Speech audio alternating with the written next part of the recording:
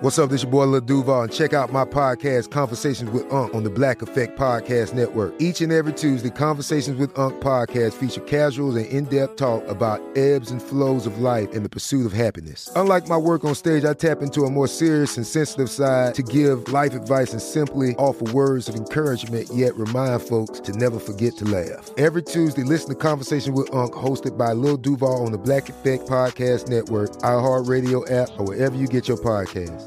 Presented by AT&T. Connecting changes everything.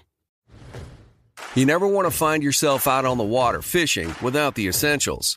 So it's best to always pack a Columbia PFG Solar Stream Elite hoodie to protect against the sun. I mean, it provides great protection, and it's really breathable so you don't get hot. That's a win-win. Columbia PFG has a lot of great gear, so before you head out on the water, head over to Columbia.com/PFG to shop their performance fishing gear. When you buy Kroger brand products, you feel like you're winning. That's because they offer proven quality at lower than low prices. In fact, we guarantee that you and your family will love how Kroger brand products taste, or you get your money back. So next time you're shopping for the family, look for delicious Kroger brand products, because they'll make you all feel like you're winning. Shop now, in-store, or online.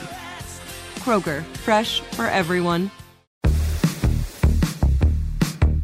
Welcome to Invention, a production of iHeartRadio. Hey, welcome to Invention. My name is Robert Lamb. And I'm Joe McCormick, and today's episode is going to be on a very important invention in the history of human health and medicine, the condom. Now, obvious statement on the subject matter of today's episode, we're not going to be stigmatizing sex or birth control, but just wanted to give you a heads up in case this came on in the car with the family or something, and it's and you want to avoid any awkwardness or whatever. But hey, if you want to keep listening, that's up to you. Yeah, as always, we're going to tackle the subject matter with decorum here.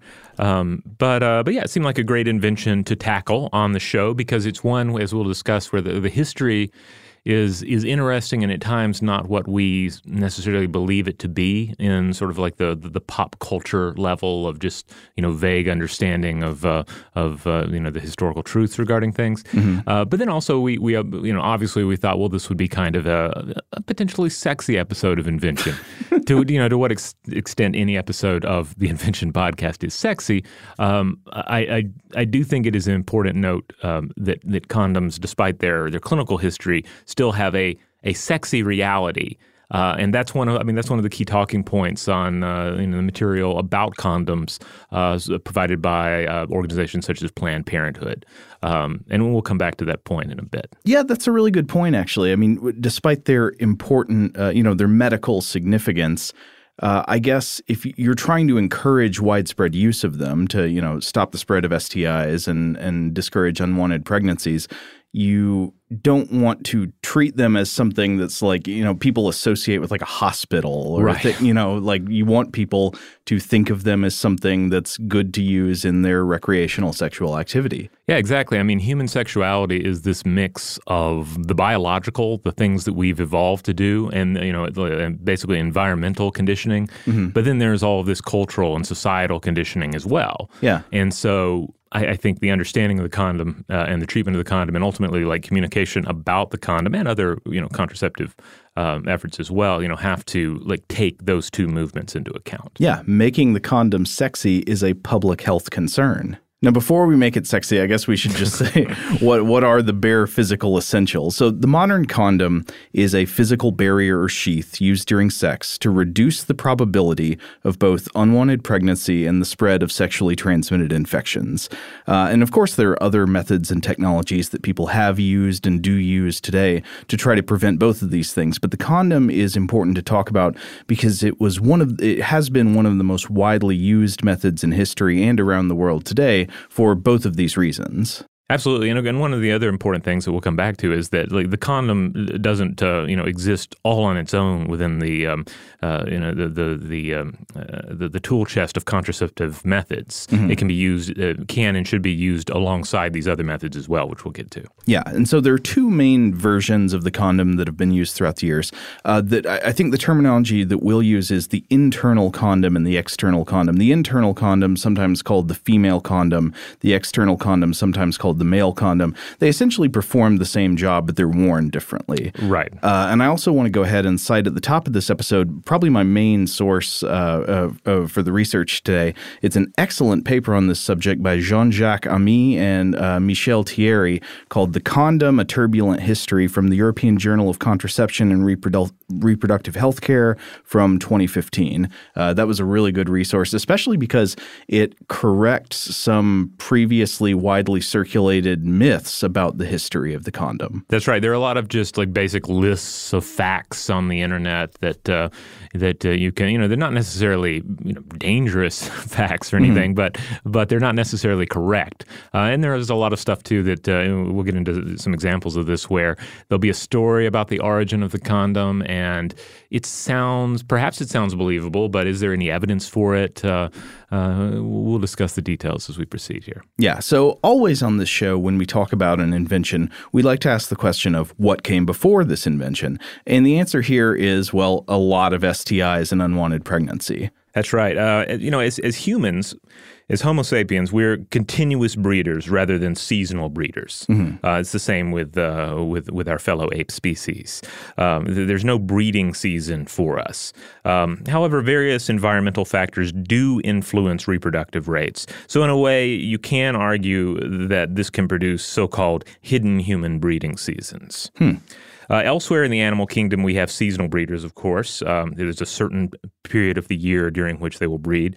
And then there are also opportunistic breeders who will breed during favorable environmental conditions. But humans and other apes can mate year-round, and we've been this way for quite a while. We've been biologically stable as a species for roughly 100,000 years in this regard, and sex among our ancient ancestors was still sex. Right, meaning that there was a lot of it going on, and there were a lot of things that sometimes I feel like people can strangely think of as recent additions to human life and culture, like STIs. Have you ever encountered this belief that it's that's a thing that happened recently? There's, in a weird way, part of it in terms of just nostalgia for the past, the recent past, I've encountered a vague idea that during the 1960s there were not STDs or something, or that certain STDs didn't exist.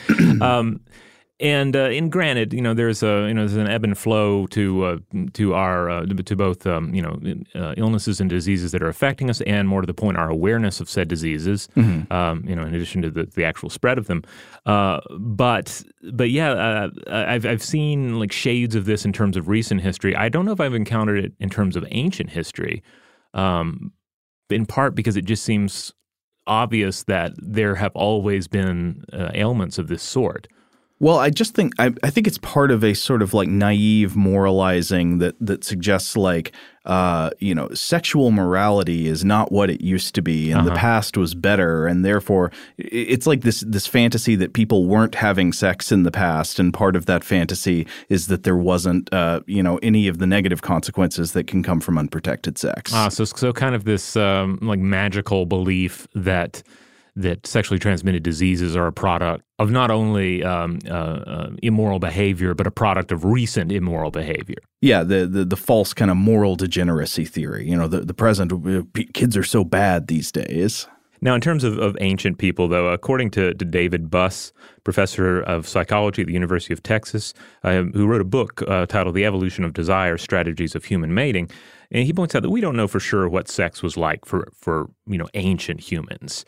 But he points out, something very much in line with our past Stuff to Blow Your Mind discussions on pain, that human sexuality is a mixture of the biological and the social. That there's a part of it is what the body is doing and how we're reacting to the sensations. But then on top of that, as with most things that conscious humans engage in, there is that conscious understanding and how that changes what is going on. Right. in addition, again, to culture and society and societal pressures. Mm-hmm.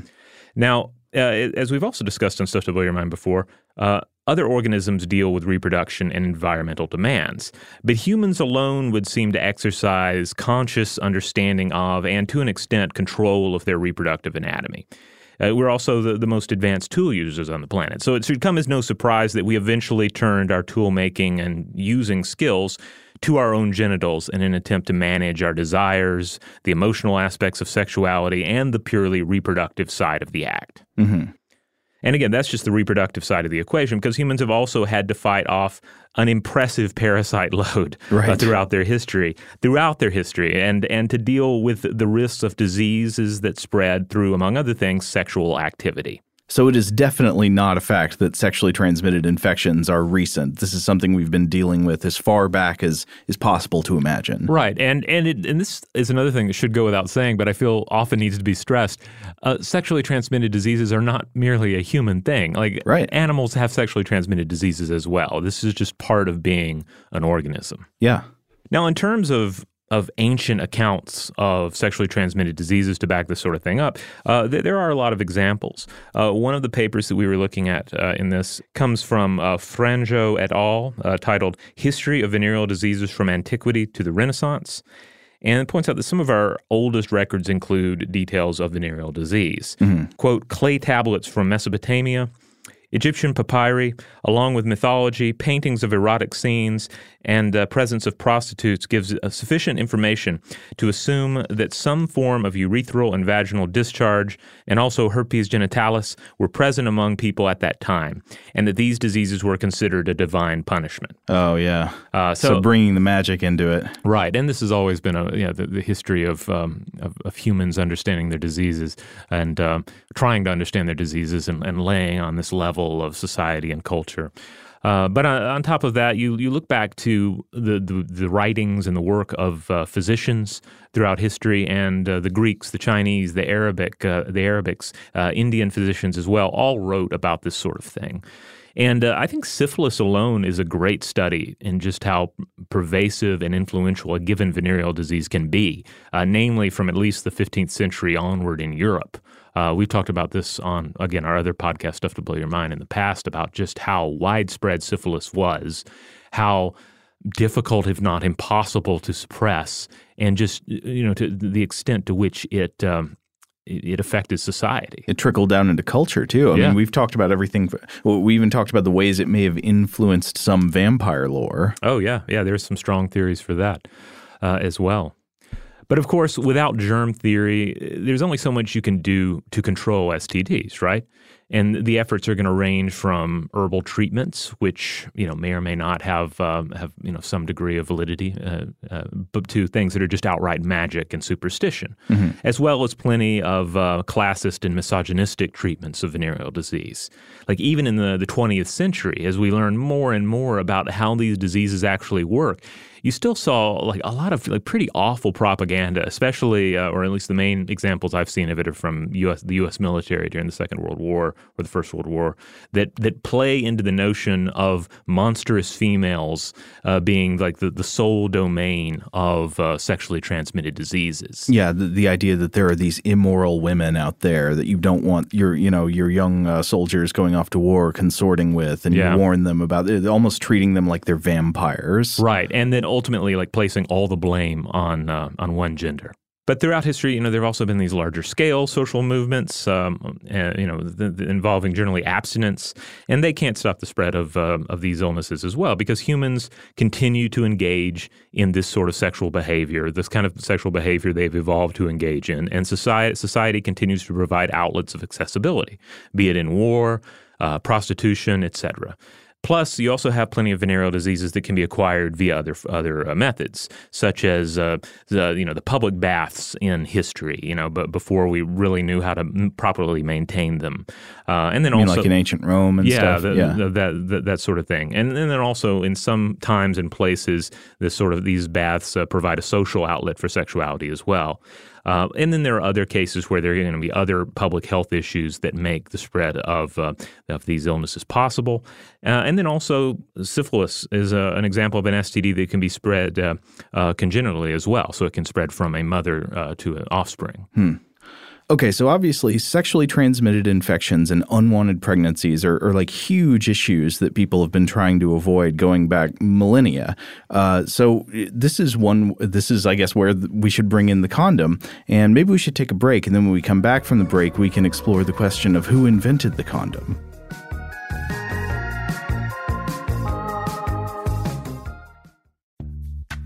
Snag a Job is where America goes to hire, with the deepest talent pool in hourly hiring. With access to over 6 million active hourly workers, Snag a Job is the all-in-one solution for hiring high-quality employees who can cover all your needs.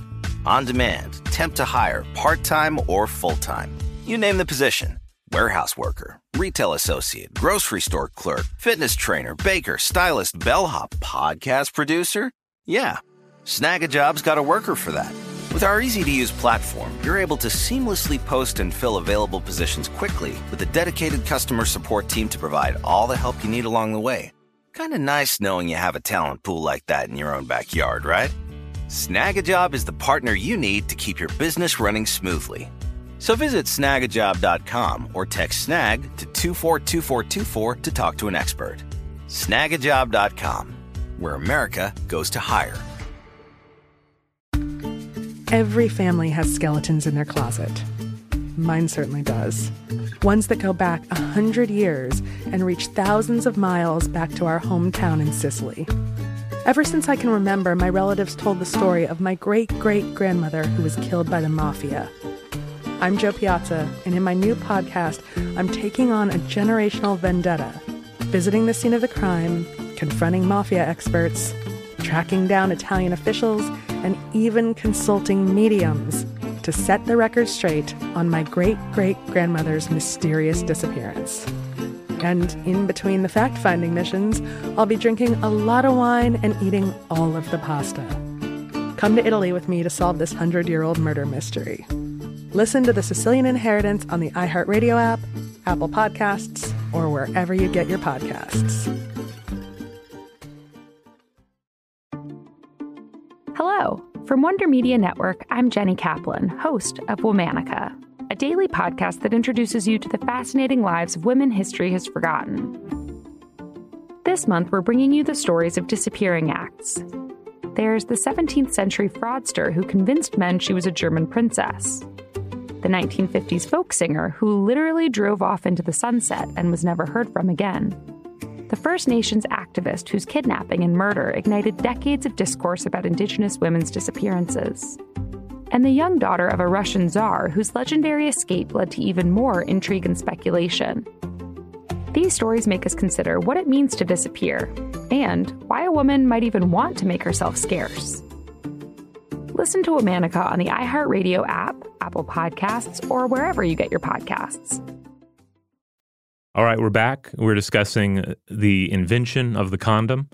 We've not yet gotten to the part in the episode where we'll make condoms sexy, because we're going to be talking about animal bladders here for a little bit. Well, so we're asking the question, who invented the condom? We like to ask this about any invention we talk about, and this is one of those cases where we have no idea. There is no known inventor of the condom. So the use of animal tissues, such as bladders, like the swim bladders of fish or the bladder of goats or sheep, or intestines or cecum, like the intestines of sheep often.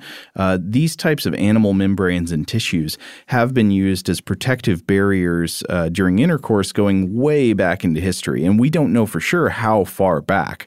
Our first direct physical evidence of the use of an animal membrane as a condom is from the 17th century, but that's just, we have accounts going back farther than that. That's just the oldest example we have in the archaeological record, and we'll talk more about that later.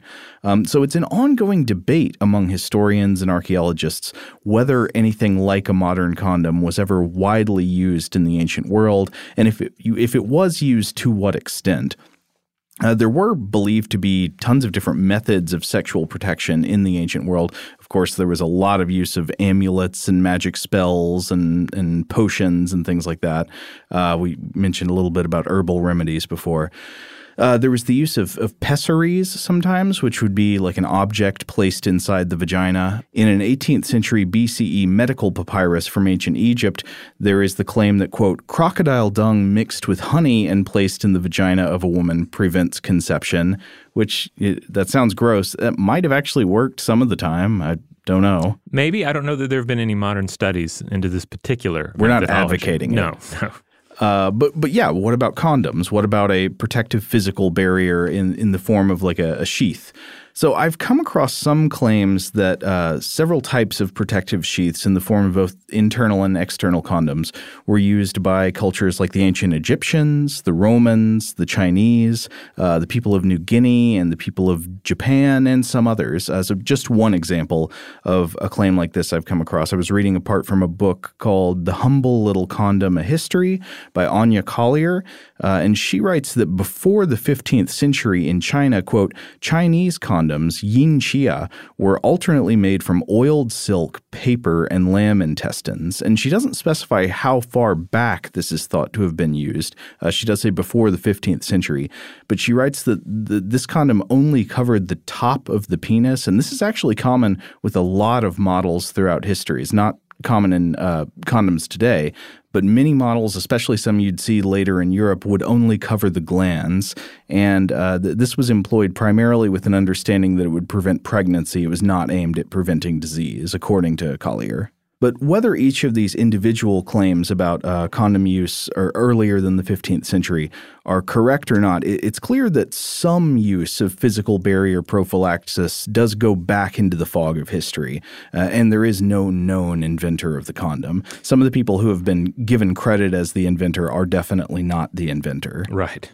And of course, I think all of this makes sense because ejaculation would have been identified as a key event in mating, in pregnancy, and therefore a physical barrier between the opening of the male urethra, if not the entire penis itself, and female genitals would seem a likely tactic that even ancient peoples would have realized. Sure. Now I want to talk about mythology because there are some indications of something like a condom in the mythology of the ancient world. Here's an example that came up in the paper by Ami and Thierry. Something like a condom appears in a fascinating Greek myth as told by Antoninus Liberalis in the 2nd century CE in his work Metamorphoses. Now, this is a prose work that's a lot like Ovid's poetry work, the Metamorphoses. It's a collection of tellings of Greek myths in which a god transforms a person into something else. And this particular story concerns Minos, the king of Crete, and his wife Pasiphae. So in Liberalis' version of the story, Minos and Pasiphae are married, and they couldn't conceive a child because Minos was cursed. His semen was apparently full of snakes and scorpions, which would kill any woman that he had sex with. Okay, so on that alone, it sounds like you could look at that as either a possible magical version of a sexually transmitted disease. Sure. Like his semen causes some sort of illness that eventually is painful and could even bring death. Or, of course, it could just be a treatment of infertility to say that, again, kind of a mythological exaggeration. The method they're going to propose for fixing the problem in this story, I think, would not really correlate with it being modeled on a disease. It would correlate more with it just being like a magical convention in a story. But then again, even if this is inspired by some kind of real experience with a sexually transmitted infection or something, you could still see how it could get sort of warped and acquire different mythical baggage over time. But anyway, so in the story, he's got this problem. His semen is full of snakes. It's got scorpions. It's got centipedes. It's a problem. So to get around the problem, King Minos is instructed to put the bladder of a goat into another woman's vagina. I think this is Procris, and then to have sex with her. And after that, all the snakes and scorpions would be gone, so he and Pasifi could safely have sex and conceive. And the implication is that the goat's bladder here serves as a protective barrier for this other woman so that the serpents and the scorpions don't harm her. Now, this is strange because you can almost, I don't know, could they not think about other ways around this problem? Yeah.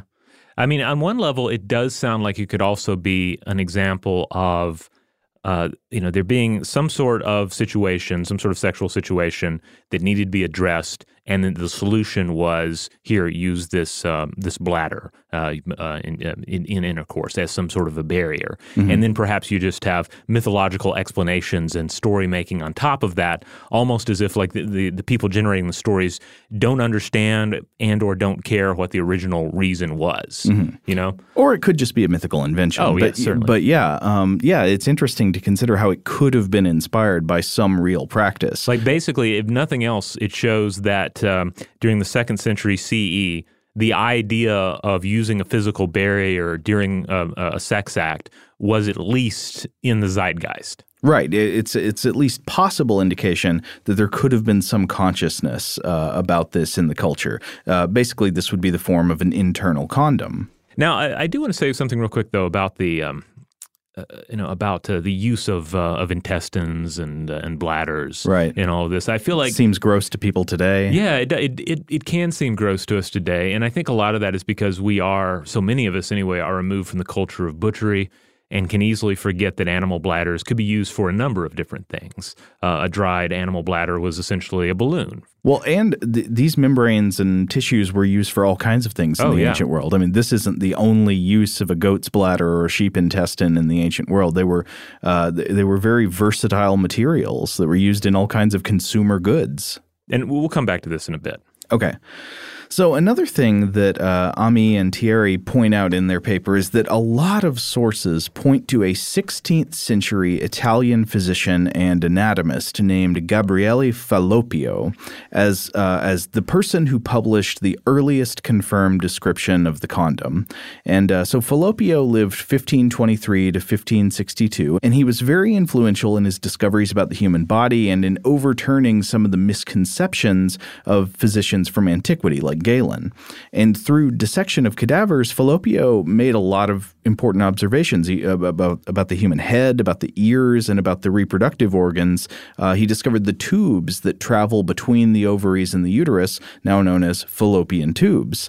But Ami and Thierry dispute this tendency to give Falloppio credit for the first published description of the condom, and they dispute it in multiple ways. First of all, there is at least one known example much earlier than this of a published description of a condom. In the 10th century, the Persian physician Al-Akawani published a treatise in which he advocated the use of an animal's gallbladder to cover the penis during sex, and this was understood to be for the purpose of preventing pregnancy. But Ami and Thierry also dispute that Falloppio ever described a condom as a barrier to be used during intercourse. Well, then what's this dispute about? Well, Falloppio did definitely write about a thing that covers the penis. According to Ami and Thierry, Falloppio wrote about a sheet of fabric that would be filled with a concoction of wine and wood shavings and bits of copper and antler ashes and mercury precipitate, whatever that is. And that by placing this sheet full of stuff over the glands, it would protect a man from contracting syphilis. However, what the authors here point out is that he actually doesn't recommend using this during intercourse. He recommends using it after intercourse has already taken place. Oh, okay. Well, that makes a lot more sense given all the details of the ingredients that are placed within it. Yeah, and so obviously that's not a condom. That's just more like a bizarre home remedy. Yeah. If Falloppio claimed that 1,100 men had used this method and none of them ever got syphilis, I'm suspicious of that claim. Yeah, I mean, especially given how confusing syphilis historically was to document. It was called the Great Imitator, for example, because it was so often misdiagnosed as other things, and then it can, of course, go dormant for long periods of time and seem as if it is cured. Yes. So even though this doesn't actually describe the use of a condom during intercourse, some historical writings do indicate that by the 17th century, animal membrane and linen condoms were being used in various places throughout Europe. So by the 17th century, there are writings all over the place indicating people are using these things. They're definitely in fashion by then. And another thing is the physical evidence here. So we mentioned a while back that the earliest surviving physical evidence of a condom goes back to the 17th century. What is this physical evidence? Well, in the 1980s, archaeologists found sheep intestine condoms in an excavation of an English latrine pit from the 1640s. So it looks like they were used and then thrown in the latrine sometime between 1642 and 1646. The pit was actually covered in 1647, and we know that. And this was at a keep of Dudley Castle in West Midlands, England. So if anybody's been there and has seen the famous condom pit, write in, let us know. Now, this brings us to the obvious question, condom. Like, where does the word itself come from? This is a huge debate all on its own. Yeah, exactly. And we should note that, that there's certainly the myth out there of the British Dr. Condom or Colonel Condom. Or Colonel, yeah. Or Reverend Condom. Well, I didn't run across Reverend, but no, why not? I didn't either. Captain, I mean, as long as we're just clearly making him up. His Holiness the Pope Condom. Well, he said, probably not that one. But he was said to have lived in the 17th century in England under the reign of Charles II, and is pointed out by Ami and Thierry in Condoms: A Turbulent History. There's seemingly no basis for this at all, but there is a whole lot of conflicting stories on where the term condom comes from, beyond this story. So if it's not from a non-existent English name, and that's the thing, like condom's not even an English name from that time period, then where did it come from? Well, they point to a few plausible theories. It could come from the verb condere, which has numerous meanings, including to protect, or to sheathe, or the corresponding noun condus, which means one who stores, that which preserves, or a receptacle. Or it also could derive from the Italian word guanton, which more specifically is its Phoenician variant, gondon, meaning a gauntlet or glove. Yeah. I love another thing that's great in this paper is a documentation of many of the euphemisms that people have had for condoms throughout the centuries, especially in the 18th century. You had these great – one thing about euphemisms for condoms is that almost every national culture puts the name of another national culture in the euphemism for the condom. So like the French sometimes called them the English riding coat, and the English sometimes called them, quote, French letters. Letters, what does that mean? The letters apparently comes from a common word meaning envelope. So like, the letters would be the envelope. So it's like saying the French envelope. Now, I wonder where this comes from. Is it perhaps tied to the invention actually, entering into the country from, say, France or from England? Are they actually attributing the source? Or is it like this is the kind of – it's useful, but it's the kind of thing that those French would have come up with? Or correspondingly, this is a very useful invention, but clearly the English did this. I wish there was a name for this. I know there might be a name for it that I don't know of. Yeah, this general phenomenon of applying the name of another country to an object or practice that doesn't necessarily come from there. Right. Or, another way of looking at it is that since for so long contraception has been, unfairly thrust solely on females in these situations, I guess it's possible that it could be due to men traveling to another country. Say French traveling to England, English traveling to France in a military scenario or outside of a military scenario, and then it is they attribute it to the nation in which the females are introducing them to the technology. Oh, that's interesting. Yeah. But that's merely my guesswork. Okay, so by the 19th century, condoms had definitely become very popular in Europe for both contraception and prophylaxis against infections, but they weren't without problems. The most popular condoms were these skin condoms. There were linen condoms too. There were various materials used, but the most popular were the skin condoms made from animal membranes, and these could actually be expensive, and expense is a problem in contraceptives and in prophylaxis against infection. Yeah, I mean, as we'll discuss later too, like one of the big appeals of the modern condom is that they are generally inexpensive and or free. So yeah, if it's expensive, that's not good for overall public health and also just overall public usage of the technology. In terms of animal membranes, like we said, membranes and bladders, they were used for a number of different purposes. The creation of wineskins or floats. The Aztecs would use inflated bladders, inflated with air for religious purposes. They were burned afterwards. And you see this sort of thing pop up in other people's writing too. Sometimes the outside of actual utilitarian use of the bladders. Leonardo da Vinci wrote of inflating intestines as a means of better understanding their structure. After dissecting a cadaver, and he also wrote of the vessels in the penis that were filled with wind to make it erect. Which isn't exactly how it works, but I guess it's the same idea. By the way, having access to rubber, some Mesoamerican cultures used actual rubber in the creation of enema bags for the administration of smoke or other substances. In other parts of the world, such as Africa, animal bladders had to be used to create such medicinal devices. Well, it's funny you mentioned rubber there, because a revolution in the condom world was definitely ensured by the introduction of rubber as a material that you could use in manufacturing these things. So in 1839, when Charles Goodyear invented the process of vulcanization, I think that was a turning point. And this could even be the subject of a future invention episode. Oh, yeah. But in short, vulcanization is a process used for improving the material properties of rubber by chemically treating it. Specifically, you expose rubber to sulfur and other additives and things called accelerants at high temperatures. And the sulfur and the rubber and the additives, they all combine and they form these chemical cross-links. And the final product is much more durable and elastic than untreated rubber. And vulcanization opened the door to using rubber as a versatile industrial material and made it useful in a huge range of consumer products. It sort of changed the world of materials. And in 1855, condoms became one of those products that used rubber. Ami and Thierry note that at the first World's Fair in Philadelphia in 1876, you could buy, quote, rubbers, that people were calling them. They were, quote, handmade and as thick as inner tubes, had a seam, and being costly, they were sold by the unit.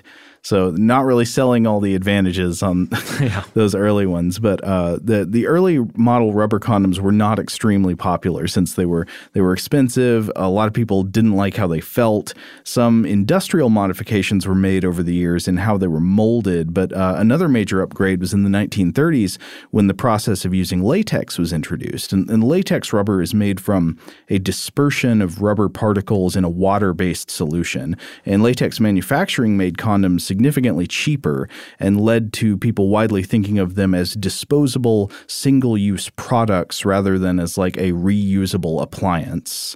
Both of these ultimately selling points for the modern condom. Right. And of course, today there are also non-latex condoms you can buy. Some are still made from animal membranes, actually, like lamb cecum.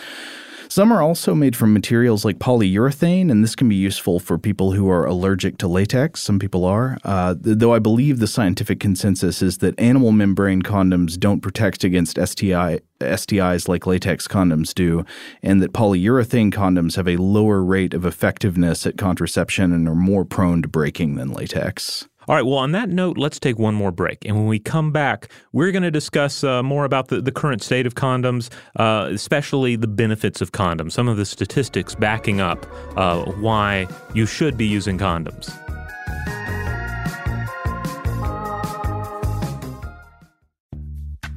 Snag-a-Job is where America goes to hire, with the deepest talent pool in hourly hiring. With access to over 6 million active hourly workers, Snag-a-Job is the all-in-one solution for hiring high-quality employees who can cover all your needs.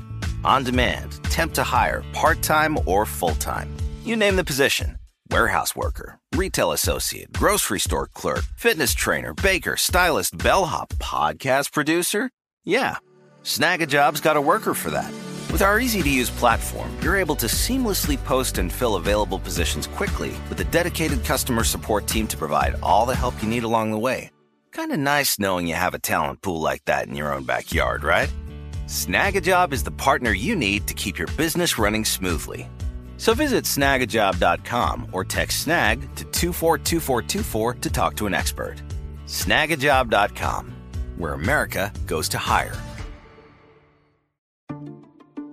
Hello. From Wonder Media Network, I'm Jenny Kaplan, host of Womanica, a daily podcast that introduces you to the fascinating lives of women history has forgotten. This month, we're bringing you the stories of disappearing acts. There's the 17th century fraudster who convinced men she was a German princess. The 1950s folk singer who literally drove off into the sunset and was never heard from again. The First Nations activist whose kidnapping and murder ignited decades of discourse about Indigenous women's disappearances. And the young daughter of a Russian czar whose legendary escape led to even more intrigue and speculation. These stories make us consider what it means to disappear and why a woman might even want to make herself scarce. Listen to Womanica on the iHeartRadio app, Apple Podcasts, or wherever you get your podcasts. Every family has skeletons in their closet. Mine certainly does. Ones that go back 100 years and reach thousands of miles back to our hometown in Sicily. Ever since I can remember, my relatives told the story of my great-great-grandmother who was killed by the mafia. I'm Jo Piazza, and in my new podcast, I'm taking on a generational vendetta, visiting the scene of the crime, confronting mafia experts, tracking down Italian officials, and even consulting mediums to set the record straight on my great-great-grandmother's mysterious disappearance. And in between the fact-finding missions, I'll be drinking a lot of wine and eating all of the pasta. Come to Italy with me to solve this 100-year-old murder mystery. Listen to The Sicilian Inheritance on the iHeartRadio app, Apple Podcasts, or wherever you get your podcasts. All right, we're back. All right, Robert, tell me, what have condoms ever done for the world? Oh, well, they've done a great deal for the world and continue to do a great deal for the world.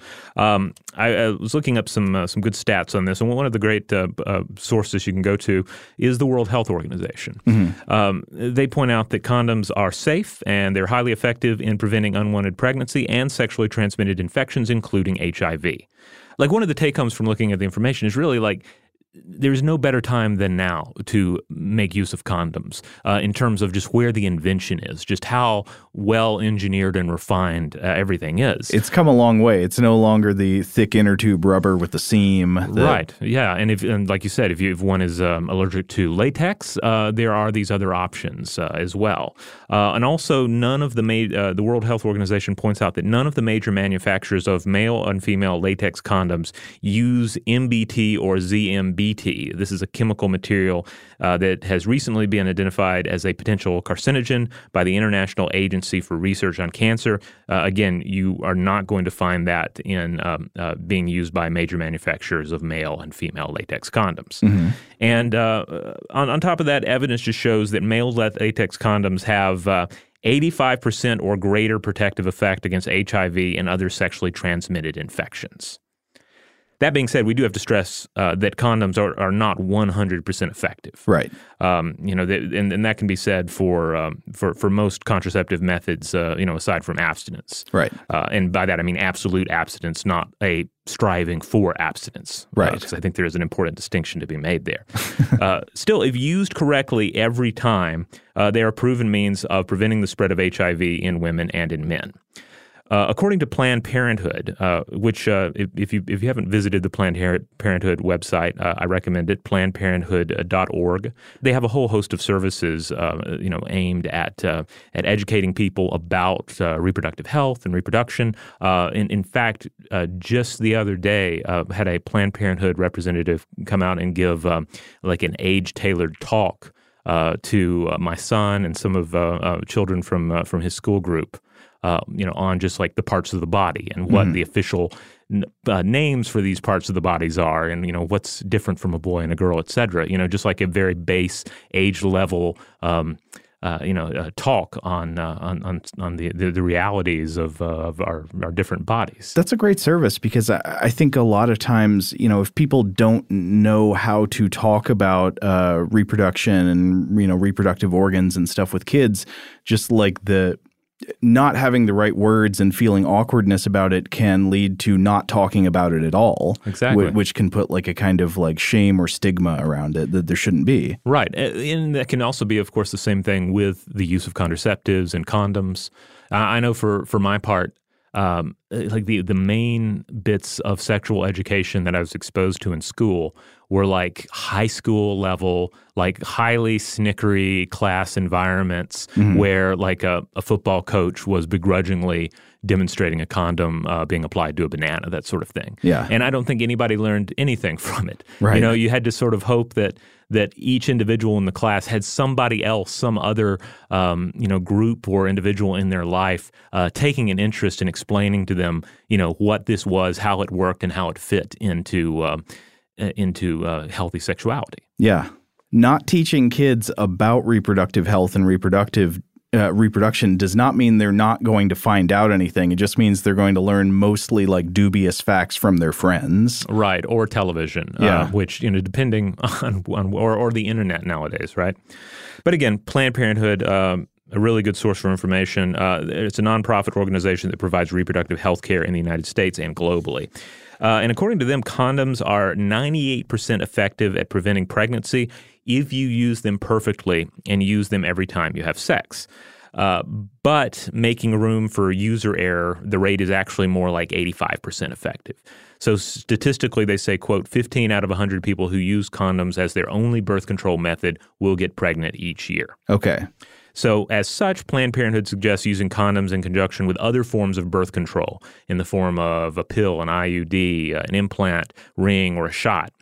Basically, the combo just increases your odds of preventing pregnancy. And they also mentioned that employing a pull-out method, that means pulling the penis out prior to ejaculation with the condom, can also help, though on its own, the pull-out method is not recommended. Right. Also, we mentioned, internal and external condoms, the male and the female condom, how they, the usefulness of both. However, they should not be used at the same time. Likewise, one should not use more than one condom at once. Quote, condoms are designed to be used on their own, and doubling up won't necessarily give you extra protection. One condom used correctly is all the protection you need. But again, that's just the pregnancy angle. They also help prevent the spread of STDs like HIV, chlamydia, and gonorrhea. They also point out that condoms are a great option for a number of other reasons. They're inexpensive and sometimes free, like we mentioned, and they do not require a prescription.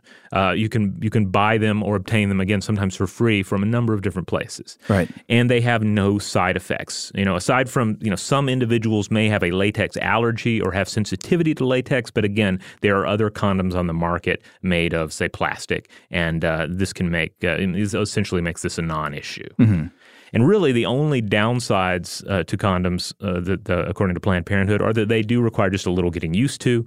But again, I feel like that can be said for pretty much everything in human sexuality. So it's just one more thing to learn the ropes on. Mm-hmm. But also they stress that as part of a modern human sexual culture, they're actually part of the excitement of sexual activity and not a hard stop to the action. Again, like we said at the beginning of the episode, condoms are and should be considered sexy and not something that's this purely clinical, deeply serious thing that's going to, take you out of the moment. Right. I mean, yeah, I guess that's a really interesting issue. It comes up throughout the history of the condom that we were reading. Different reports about how the different technologies at different times were said to feel and how people felt about using them. Were they, excited to use them? Were they disinclined? Did they kind of not really like having to use them? Mm-hmm. These are the kind of things that I feel like from one type of medical or clinical approach, you would look at stuff like that and say well, that's just extraneous details. What we want to know is how effective is it when it's used? Mm-hmm. But whether or not people feel like using something is an important thing in public health. That's going to tell you probably how often it actually gets used in people's real lives. Yeah, and this is an area probably where things like portrayal of condoms in media are ultimately important. Mm-hmm. Because if the scene in which a condom is produced is still erotic or titillating, mm-hmm. That is going to be part of the overall messaging that this this is not a deterrent to your sexual activity. This is a part of the sexual activity. You don't want people thinking about it as like something you've got to do, but it's a bummer. Yeah. And it's interesting to think about all this, too, in comparison to other inventions, because there are probably there are levels of this within the invention. Like the invention not only – we've seen this in some of the examples we've discussed on the show, where it doesn't only have to work. It has to be something that people have ease in using and want to use. Yeah. You see that in the history of, say, the motion picture cameras that we've recently discussed. Yeah, that's right. I mean, it's not enough for a technology or technological capability to merely exist. It has to be adopted. You can lead a horse to water, right? But you can't make it wear a giant rubber condom. I haven't looked this up, but I wonder what some of the marketing materials on those things said. Is it like vulcanized for extra strength? Yeah, or just I can imagine them like selling the science of the material. Mm-hmm. I mean, because ultimately the history of condoms is a history of material science. Because again, the basic concept was clearly evident to us, thousands of years ago.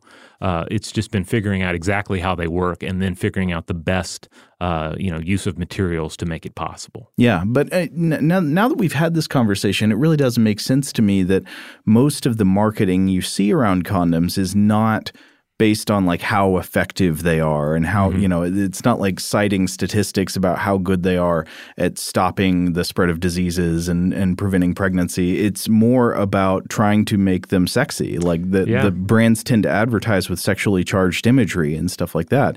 And I mean, on one hand, you could just say, well, they're just trying to sell their product, which they are. But on the other hand, you could say, well, in a way, that's actually a public good. Yeah. I guess ultimately you have to have both streams of communication going on. Mm-hmm. Like an individual needs to know like the hard medical side of the equation, but also be exposed to like the cultural sexy messaging of it. Mm-hmm. And I mean, it would be interesting to look at how what sort of tug and pull goes on with these two streams of communication in the media today.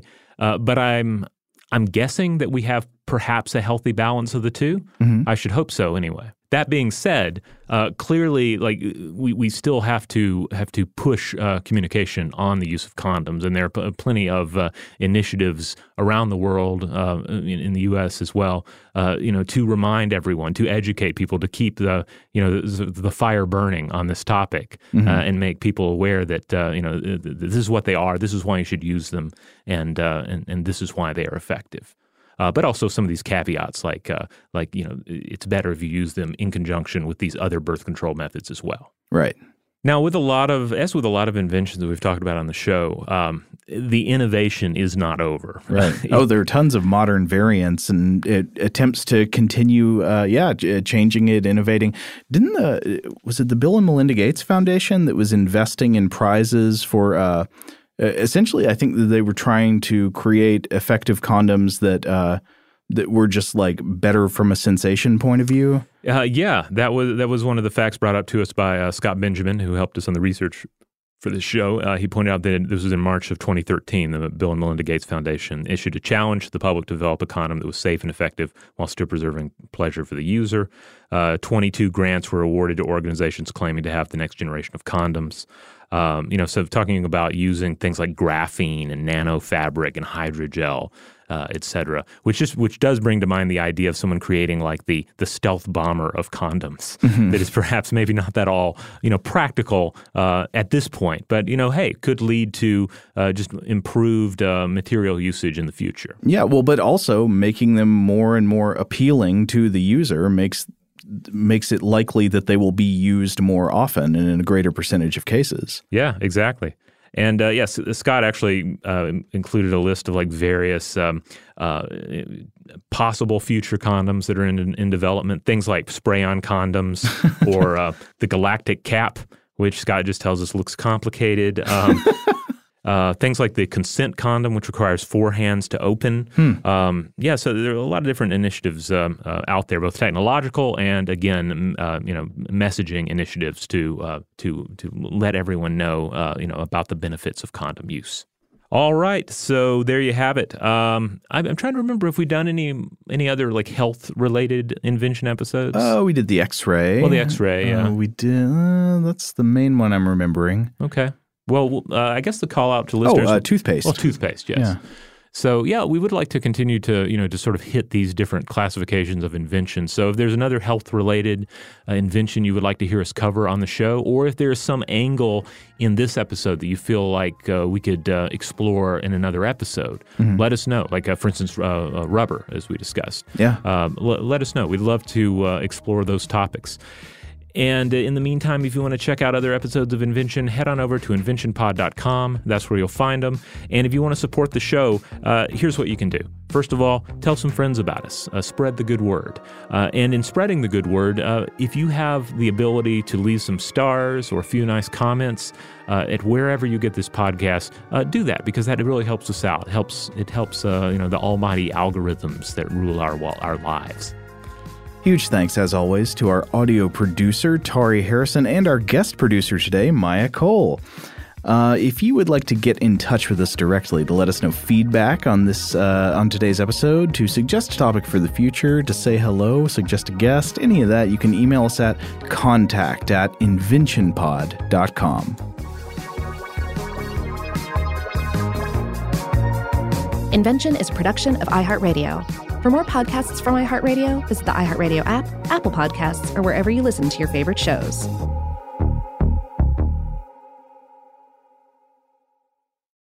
I'm Hannah Storm, and my new podcast, NBA DNA with Hannah Storm, chronicles my 6 decades in professional basketball. From growing up in the sport to becoming one of sports TV's first female broadcasters. Join me as I dig deep into the game's history, unearth some wild stories, and talk to my friends from the world of basketball, from Dr. J to Charles Barkley. It's been a wild ride, and now I get to take you with me. Listen to NBA DNA with Hannah Storm on the iHeartRadio app, Apple Podcasts, or wherever you get your podcasts. It's been almost 3,000 years, and Greek mythology has proved that it is not going anywhere. But it can be difficult to find entertaining and engaging retellings of these myths that aren't fictionalized. Lucky for you, I'm here. Let's Talk About Myths, Baby is the Greek mythology and ancient history podcast of your dreams. I dive into the convoluted and confusing ancient sources so you don't have to. Listen to Let's Talk About Myths, Baby on the iHeartRadio app, Apple Podcasts, or wherever you get your podcasts. Parents, if you've ever experienced bedtime battles with the kids, I'm going to let you into a little secret. The Koala Moon podcast has revolutionized over 20 million bedtimes, with parents like you calling it life-changing and the perfect nighttime routine. With original kids' bedtime stories and cozy sleep meditations, every episode has been specially designed to make bedtimes a dream. Listen to Koala Moon on the iHeartRadio app, on Apple Podcasts, or wherever you get your podcasts.